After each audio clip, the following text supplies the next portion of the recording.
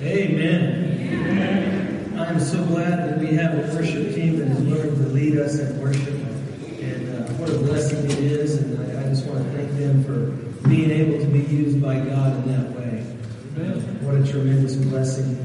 This morning we're going to wrap up our study in the book of Joshua.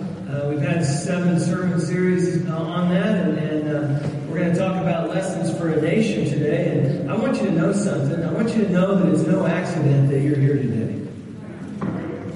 You know, God is the one in control. We might like to think we have control, but He's the one in control. And He brought you here for a purpose today. And I know that as we tune in, we're going to hear what He has to say to each one of us. Because that's how the Holy Spirit works. You know, He can take something that the preacher says, and you may be thinking, I've been reading your mail, but I want to tell you right now, I haven't been reading your mail. If you feel convicted in some way, it's because the Lord brought you here, and He's putting that on your heart. Amen. But I recognize that God uses broken people to accomplish His kingdom work. He uses broken people. And I'm so thankful for the opportunity that He gives us. You know, life is filled with choices. We have choices that we make every single day. Choices are it's a necessary part of our lives. Where we have to make choices, and the best choices are the ones that we make consciously and deliberately. We might say those that we make with intentionality. You know, we make a deliberate choice to do something. I want you to just hold on to that thought for a minute. You know, on a Sunday afternoon in 1920, nearly 100 years ago, George W. Truett stood on the east steps of the National Capitol, and he preached a sermon. This is what he said. He said, "Grand in her rivers and her rills, grand in her woods and hills, grand in her wealth that glory yields, illustrious dead, historic fields. Grand in her past, her present grand, in sunlit skies, in fruitful land. Grand in her strength, in land and sea, grand in religious liberty." Folks, we live in the best country in the world. We live in the most blessed country in the world for the freedoms that we enjoy. He then went on to say this. He said, "It behooves us to look backward as well as forward. We should be stronger and braver if we thought oftener of the epic days and deeds of our beloved and immortal dead. The occasional backward look would give us poise and patience and courage and fearlessness and faith." See, this morning in Joshua chapter 23 and 24, Joshua is taking a look back on the history that the Israelites have. All of chapter 24 in Joshua, the book of Joshua, is him recalling the amazing things that God has done in and for the people of Israel. He starts off and he goes back and he talks about Abraham, and he's reminding Israel of her past for the benefit of her future. Oh, we need to hear that today. We need to look at our past for the benefit of our future. I mean, he talks about Abraham and how God called Abraham, and he left the land of Ur, and he went and he had his family and with Isaac and Jacob and so forth, and how they served the Lord, how Moses led the people out of captivity in Egypt, and all the wonderful things that God had done for them. He's recalling this before the people because he is old. He is getting ready to pass on, and he wants to challenge the people that they know where they came from. Oh, we need to understand where we've come from. You go on through chapter 24 of Joshua, and he comes to that mountaintop verse. Verse 14 says, "Now therefore fear the Lord and serve Him in sincerity. and truth. Put away the gods which your fathers worshipped beyond the river and in Egypt, and serve the Lord. If it is disagreeable in your sight to serve the Lord, choose for yourselves today whom you will serve. Whether the gods which your fathers served, which were beyond the river, or the gods of the Amorites in whose land you are living. But as for me and my house, we will serve the Lord. You know, he's challenging them. Look, if you want to go back and serve those other gods, that's fine. Go serve those other gods. But make a choice. Make it deliberate. And then do what you say you're going to do. Choose whom you will serve. But as for me and my house, we will serve the Lord. I want you to read with me, if you will, in Joshua 23. I want to begin in verse 1 there and go down through verse 5. It says, Now it came about after many days when the Lord had given rest to Israel from all their enemies on every side, and Joshua was old, advanced in years, that Joshua called for all Israel, their elders and their heads and their judges and their officers, and he said to them, I am old, advanced in years, and you have seen all that the Lord your God has done to all these nations because of you, for the Lord your God is he who has been fighting for you. See, I have apportioned to you these nations which remain as an inheritance for your tribes, for all the nations which I have cut off from the Jordan, even to the great sea, toward the setting of the sun. The Lord your God, he will thrust them out before you, and drive them from before you, and you will possess their land, just as the Lord your God promised you. Look at verse 12 and following. He also says, For if you ever go back and cling to the rest of these nations, these which remain among you, and intermarry with them, so that you associate with them and they with you, know with certainty that the Lord your God will not continue to drive these nations out from before you, but they will be a snare and a trap to you, and a whip on your sides, and thorns in your eyes, until you perish from off this good land which the Lord your God has given you.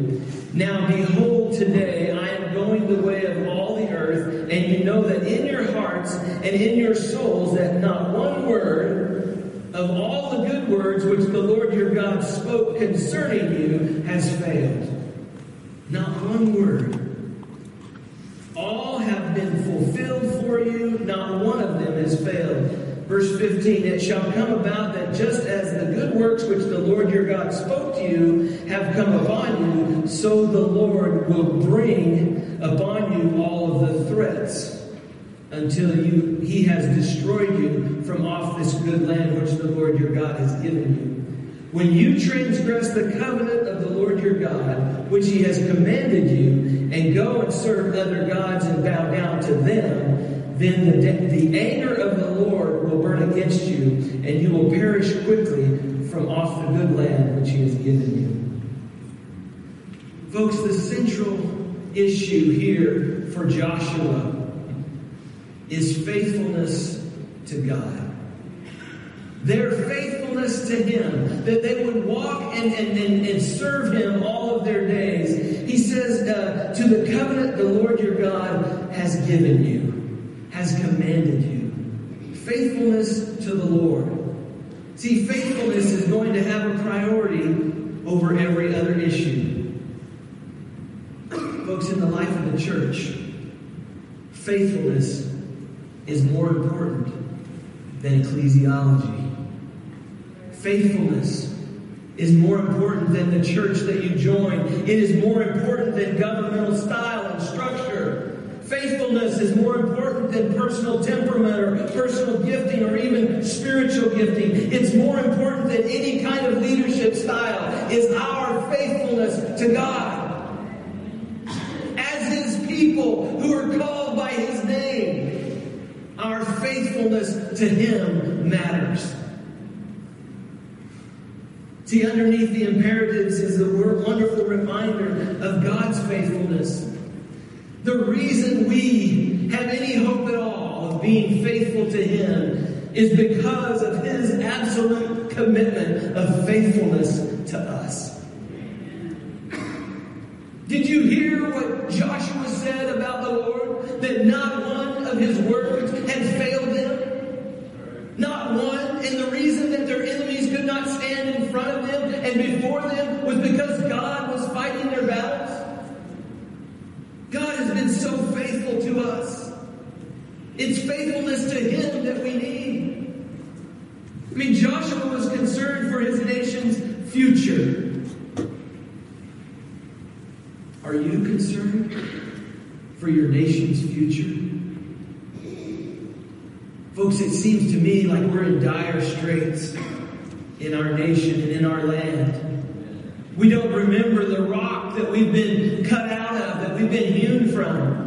We've forgotten the God who saved us. We've forgotten the God who established this great nation. I want to point out to you 2 lessons that the Israelites were to do to remain a strong and healthy nation. In this passage, the first lesson is that when a country forgets the voice and the vocabulary of God, it soon fades into obscurity. You want to see the United States become a non-issue in the world? You want to see other countries look at us with disdain? Just keep going down the road we're going on. Because when a country forgets the voice and the vocabulary of God, fairly soon it will fade into obscurity. See, in Joshua, obedience and blessing are 2 sides of the same coin. Obedience and blessing go together. When we are obedient, we receive God's blessing. But I want you to understand something. Blessing comes after the obedience. Obedience always precedes the blessing. We want God's blessing. We desire God's blessing. And you know what? God desires our obedience. They go together. 2 sides of the same coin. But God will only bless the nation that remembers Him. That's what Joshua is telling him, the people of Israel. If you forget God, He's not going to fight your battles. If you act like He doesn't exist, then He won't fight your battles. He will not go before you. He will not bring that blessing upon you. You see, that obedience to Him and to His Word is so important. Look at verse 6.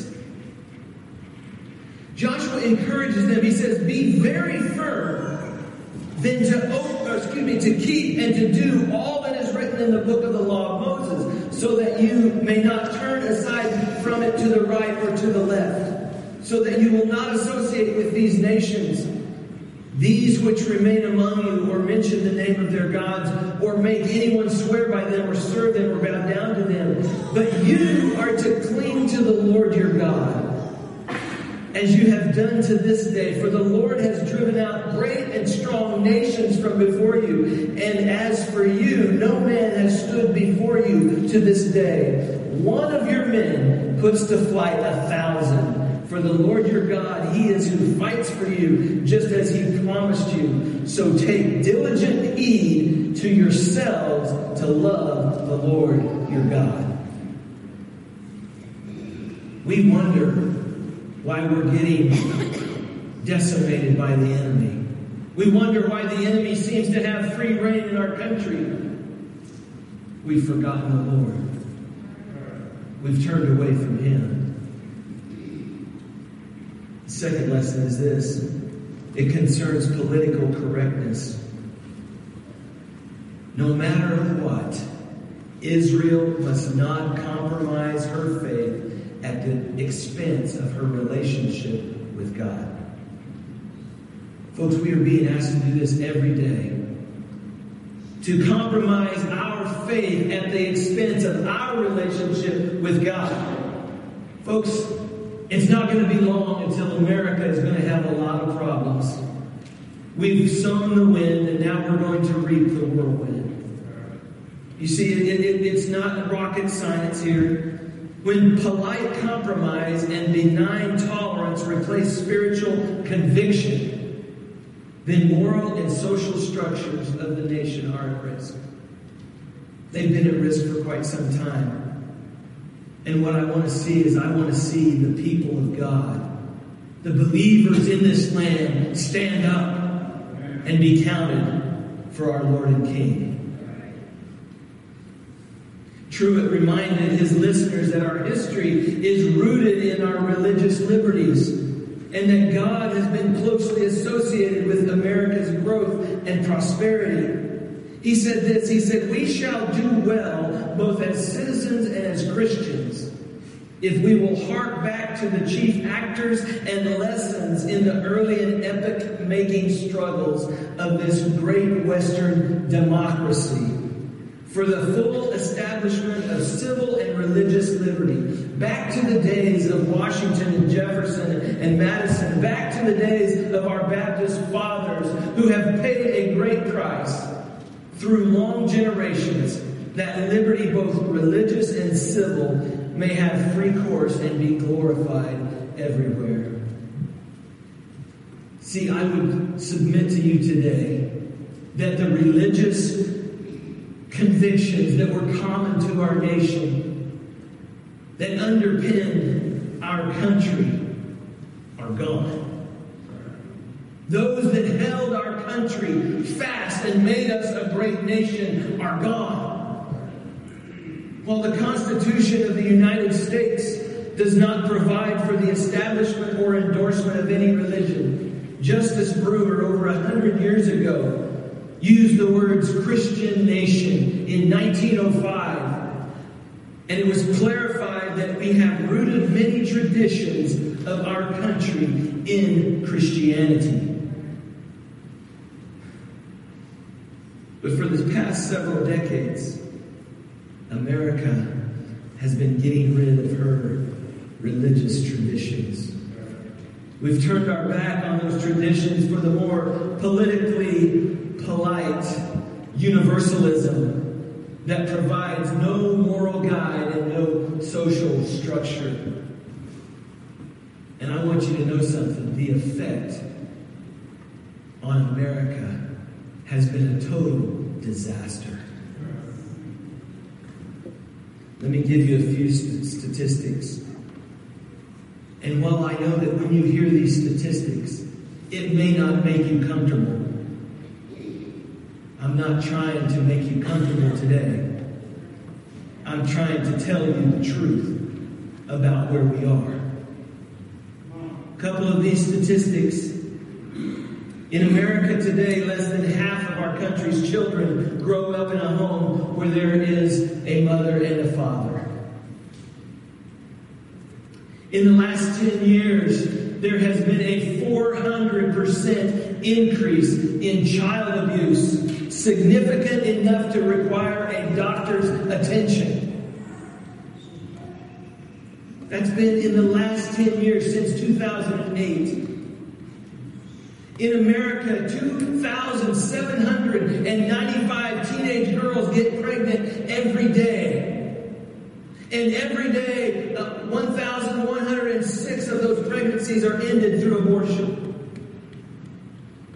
According to the website Covenant Eyes, you can look this up, the United States owns the #1 spot for the world that hosts the most porn sites in the world. A whopping 60% of the world's pornographic sites, websites, come from the United States.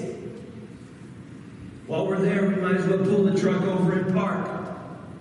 Because 1 out of 5 mobile searches on your phone is searching pornography. 90% of teens and 96% of young adults are either encouraging, accepting, or neutral when they talk about pornography with their friends.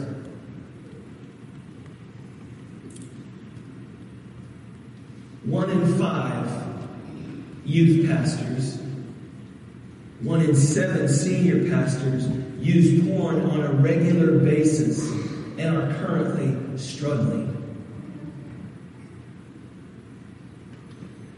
64% of Christian men and 15% of Christian women say they watch porn at least once a month. Only 7% of pastors report that their church has a ministry program for those struggling with pornography. 7%. That means 93% of the churches in the United States have not even addressed pornography. It gets worse. 56% of divorce cases involve one party having an obsessive interest in pornographic websites. And according to the website, and this is the name of it, fightthenewdrug.org. Fightthenewdrug.org. On January 3rd of this year, I'm not grabbing statistics from a long time ago. This was last month. The Twitter universe is home to 10 plus million porn accounts. 35% of all internet downloads are porn related. According to Innocent Justice, 624,000 child porn traders have been discovered online in the United States. The pornography industry has a global estimated $97 billion industry. The world's largest free porn site received over 33.5 billion site visits last year, 2018. The U.S. Department of Justice quotes, "Never before in the history of telecommunications media in the United States has so much indecent and obscene material been so easily accessible by so many minors in so many American homes with so few restrictions." Folks, when our government is saying that, there's a problem. Jill Manning, a sociologist, she says, research reveals many systemic effects of internet pornography that are undermining an already vulnerable culture of marriage and family. Even more disturbing is the fact that the first internet generations have not reached full maturity, so the upper limits of this impact have not yet been realized. Two more quick things here. Every 2 years, the internet is doubling in size. By 2020, pornography will equal 2,016,000 petabytes of accessible data online. You may not understand what a petabyte is. 1,000 gigabytes is a terabyte. 1,000,000 gigabytes is a petabyte. They're talking about having all of this vast amount of accessible pornography online. And it's doubling every 2 years. Folks, the only hope for America is to come to our senses, like the prodigal did in the pigsty, and to shake off the filth from ourselves and to determine to go home to the Father, who's scanning the horizon, looking to see his sons and daughters coming back home. The big question is, what does it mean to serve the Lord? As for me and my house, we will serve the Lord. See, there's a lot that we've covered already in this message. And I know I'm plowing close to the corn, and by doing that, I put a big target on my back. Somebody needs to say something. Somebody needs to preach the truth. Because we're eat up with it. It's a cancer that is spreading, and as long as it's kept in the dark, nothing will change. Because the enemy loves what's in the dark. But when we shed light on it, what happens is it begins to shrink back, because what happens is people get their hearts right with God. They begin to confess that they are living in sin, that there are sinful activities that are going on. I mean, if we were to talk about what does it mean to choose, deliberately choose to serve the Lord. I mean, let's use marriage as an analogy. What would you say to someone that asks you, what does it mean to choose someone as your spouse? I mean, would you say it means giving them a fancy ring? Would you say that it means attending a ceremony in front of your friends and family? Is that marriage? Or is it living together under one roof? Is that marriage? And while each one of those may be a part of marriage and it may have something to speak to it, it's not marriage in its entirety. You see, choosing someone as a spouse is a commitment where you give yourself to someone else. You give yourself to that person. That's your commitment. That's your marriage. It's a desire to give yourself to another person, and it's a desire to be attentive to what that person needs.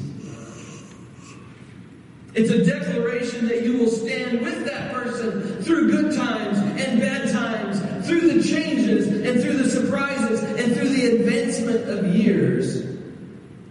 Because we're not getting any younger.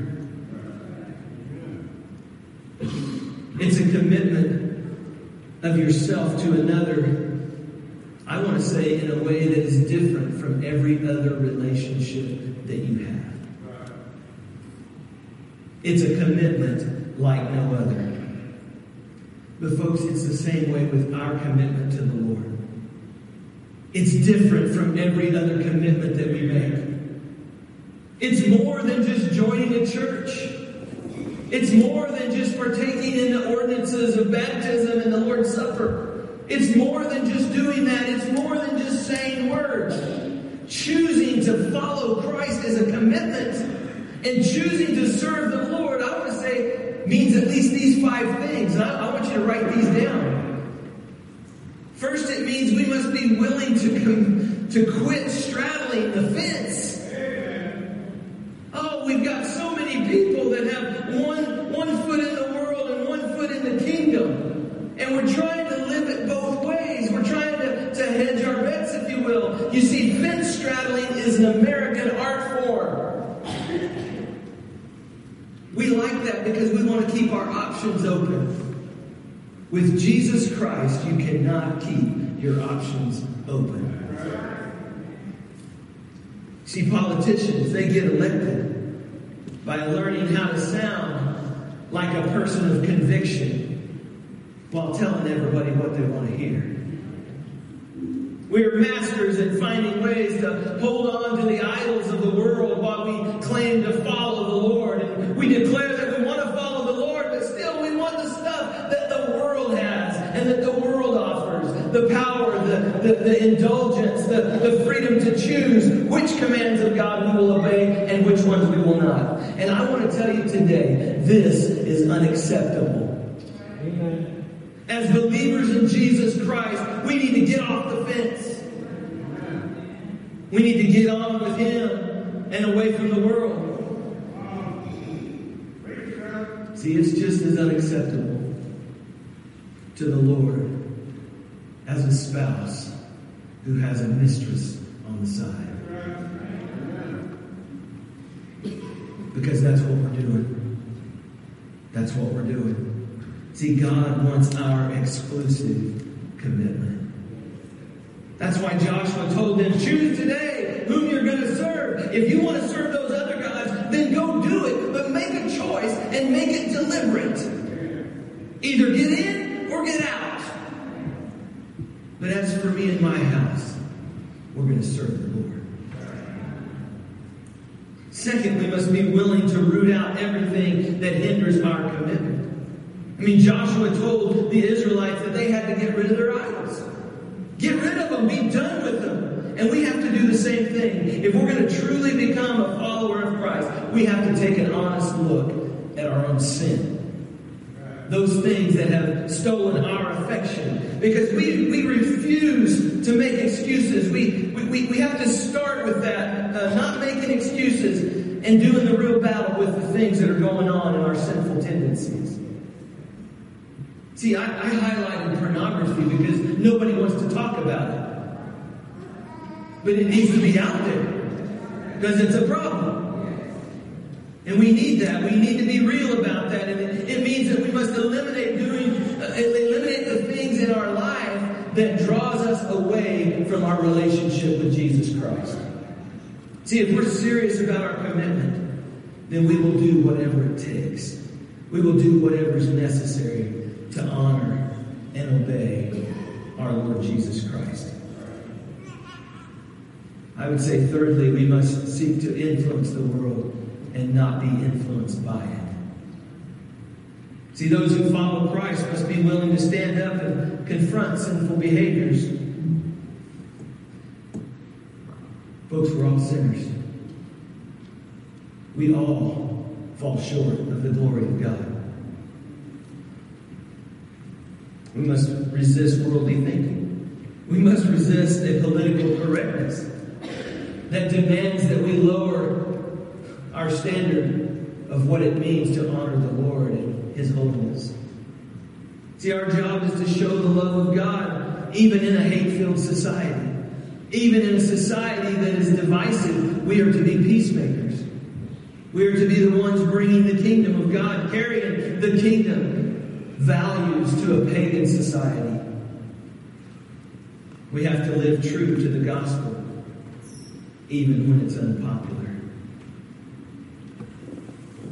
Fourthly, I would say this: we must pursue our discipleship as a serious commitment. Most of us just tend to dabble at it. Kind of like we do our marriages. I say that because how often do you intentionally work on your marriage? How often, how many times a week, how many times a year, how many times a day do you intentionally do things that will build up your marriage? Because most of us put it on autopilot and we just bump along and we do our own thing, and then we wonder why we drift apart. Folks, it's in epidemic proportions. And if we're not going to, if the church is not going to lift up and elevate the biblical model of marriage and God's design, then we might as well just close the doors and go home. Because nobody is preaching that message. And it's no wonder that our society finds itself where it's at, because we've not been intentional about what God has called us to do. We have to be willing to take our discipleship with a serious commitment. I mean, Joshua warned the people that if they professed faith, but they continued to play with the idols of the world, that they would indeed face God's judgment. What are we expecting? Something different? That would be insanity. In Matthew 23, Jesus, He pronounced woes on those who made great boasts about their allegiance to the Lord but did not follow through. And somewhere along the line, good intentions and pious words must translate into action of being who we claim to be. I would say finally, we must be willing to make a lifetime commitment. You know, we've all met people who went through a discipleship fad, as I like to call it. You know, they were religious for a while. They were very enthusiastic. They got on fire and they were at every meeting and they were outspoken. And then all of a sudden they seemed to lose interest and they moved on to the next fad in their life. It may have been exercise. It may have been the latest diet. It may have been cleaning up the environment. Or who knows? It might have even been saving the whales. But they got excited about something and they moved on to the next fad. Their discipleship was just that. It was a fad. It wasn't real. The kind of discipleship God desires is one that is total in our being. Jesus said, no man, in Luke 9, no man putting his hand to the plow and looking back is fit for the kingdom. Make no mistake. If you decide to follow Jesus, then there is no turning back. It means you truly are going to bet your life on Him. And it means you will stand or you will fall with Him. My commitment to this pretty blonde right down here is that I will stand or I will fall with her. My commitment to the Lord is nothing less, but even greater than this commitment. You can see it over the test of time. When people are all in with the Lord, it shows. It's like a person who enlists in the military.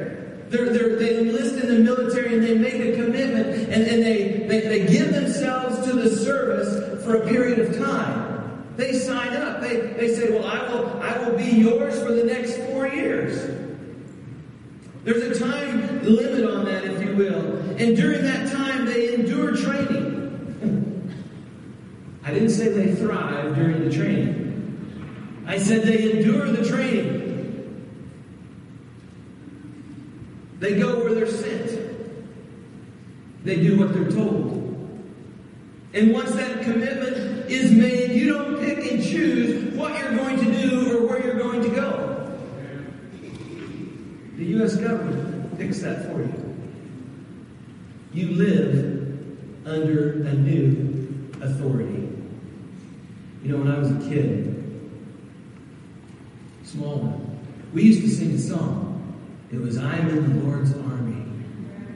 You know, I may never march in the infantry, ride in the cavalry, shoot the artillery. I may never fly over the enemy, but I'm in the Lord's army. The only difference for the child of God is that our enlistment is forever.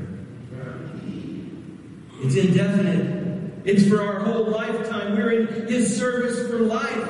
And in choosing to serve Him and to submit to Him, we submit to His authority. He's the boss. He's the one calling the shot. He's the one deciding where we will go and what we will do and how we will live. And we have Him as our authority. We are no longer in charge of ourselves. We're agreeing to train hard, to endure the training, and to do what God commands us to do. Because ultimately, we serve Him. He doesn't serve us. Well, wait a minute, Rich. That's not the way it works in my life. Yes, it is. We serve Him. He doesn't serve us. He's the king. He's the boss. He's the one that we take our direction from.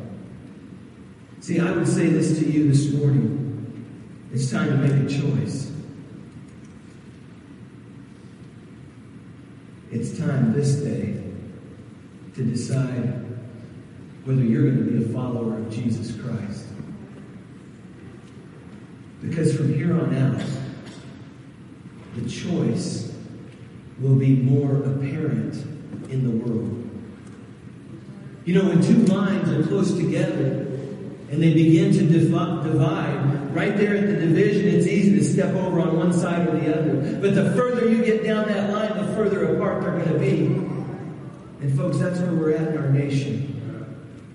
And you need to decide now if you're going to be all in with Jesus Christ or not. But I want you to know something. As for me and my house, we will serve the Lord. You know, according to Joshua, there can be no compromise. There can be no compromise in doing what is right and what is wrong. I want to leave you with a verse, and then I'm going to pray, and then we're going to have a time of commitment. And the verse is this, 2 Chronicles 7:14. And if my people who are called by my name humble themselves and pray and seek my face and turn from their wicked ways, then I will hear from heaven, will forgive their sin, and will heal their land.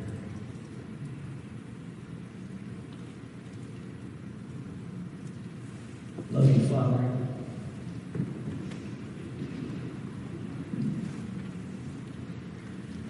Your word says that if we will humble ourselves and pray and seek your face,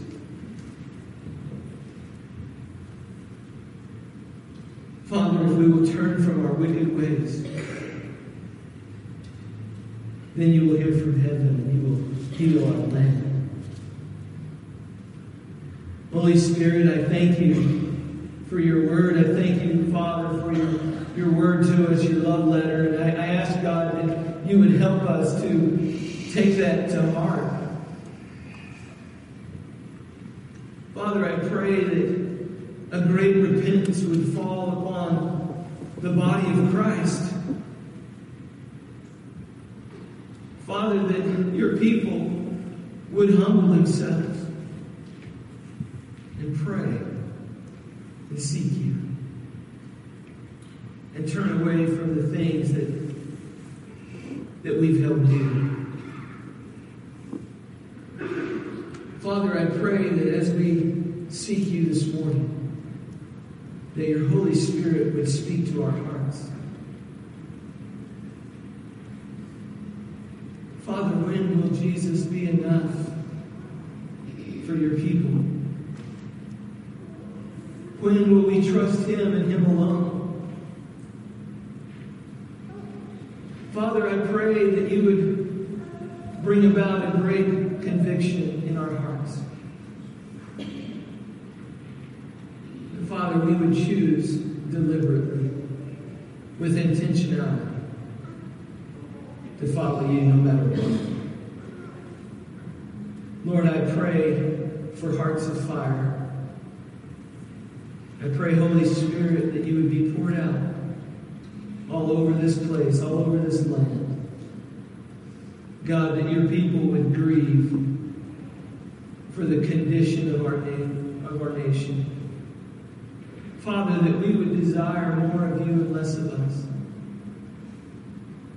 Father, may that be so in my heart, in our home, in our church, in our marriages, in our workplace, in our nation.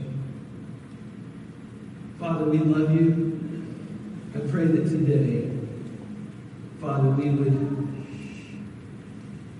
decide to follow you with our whole heart.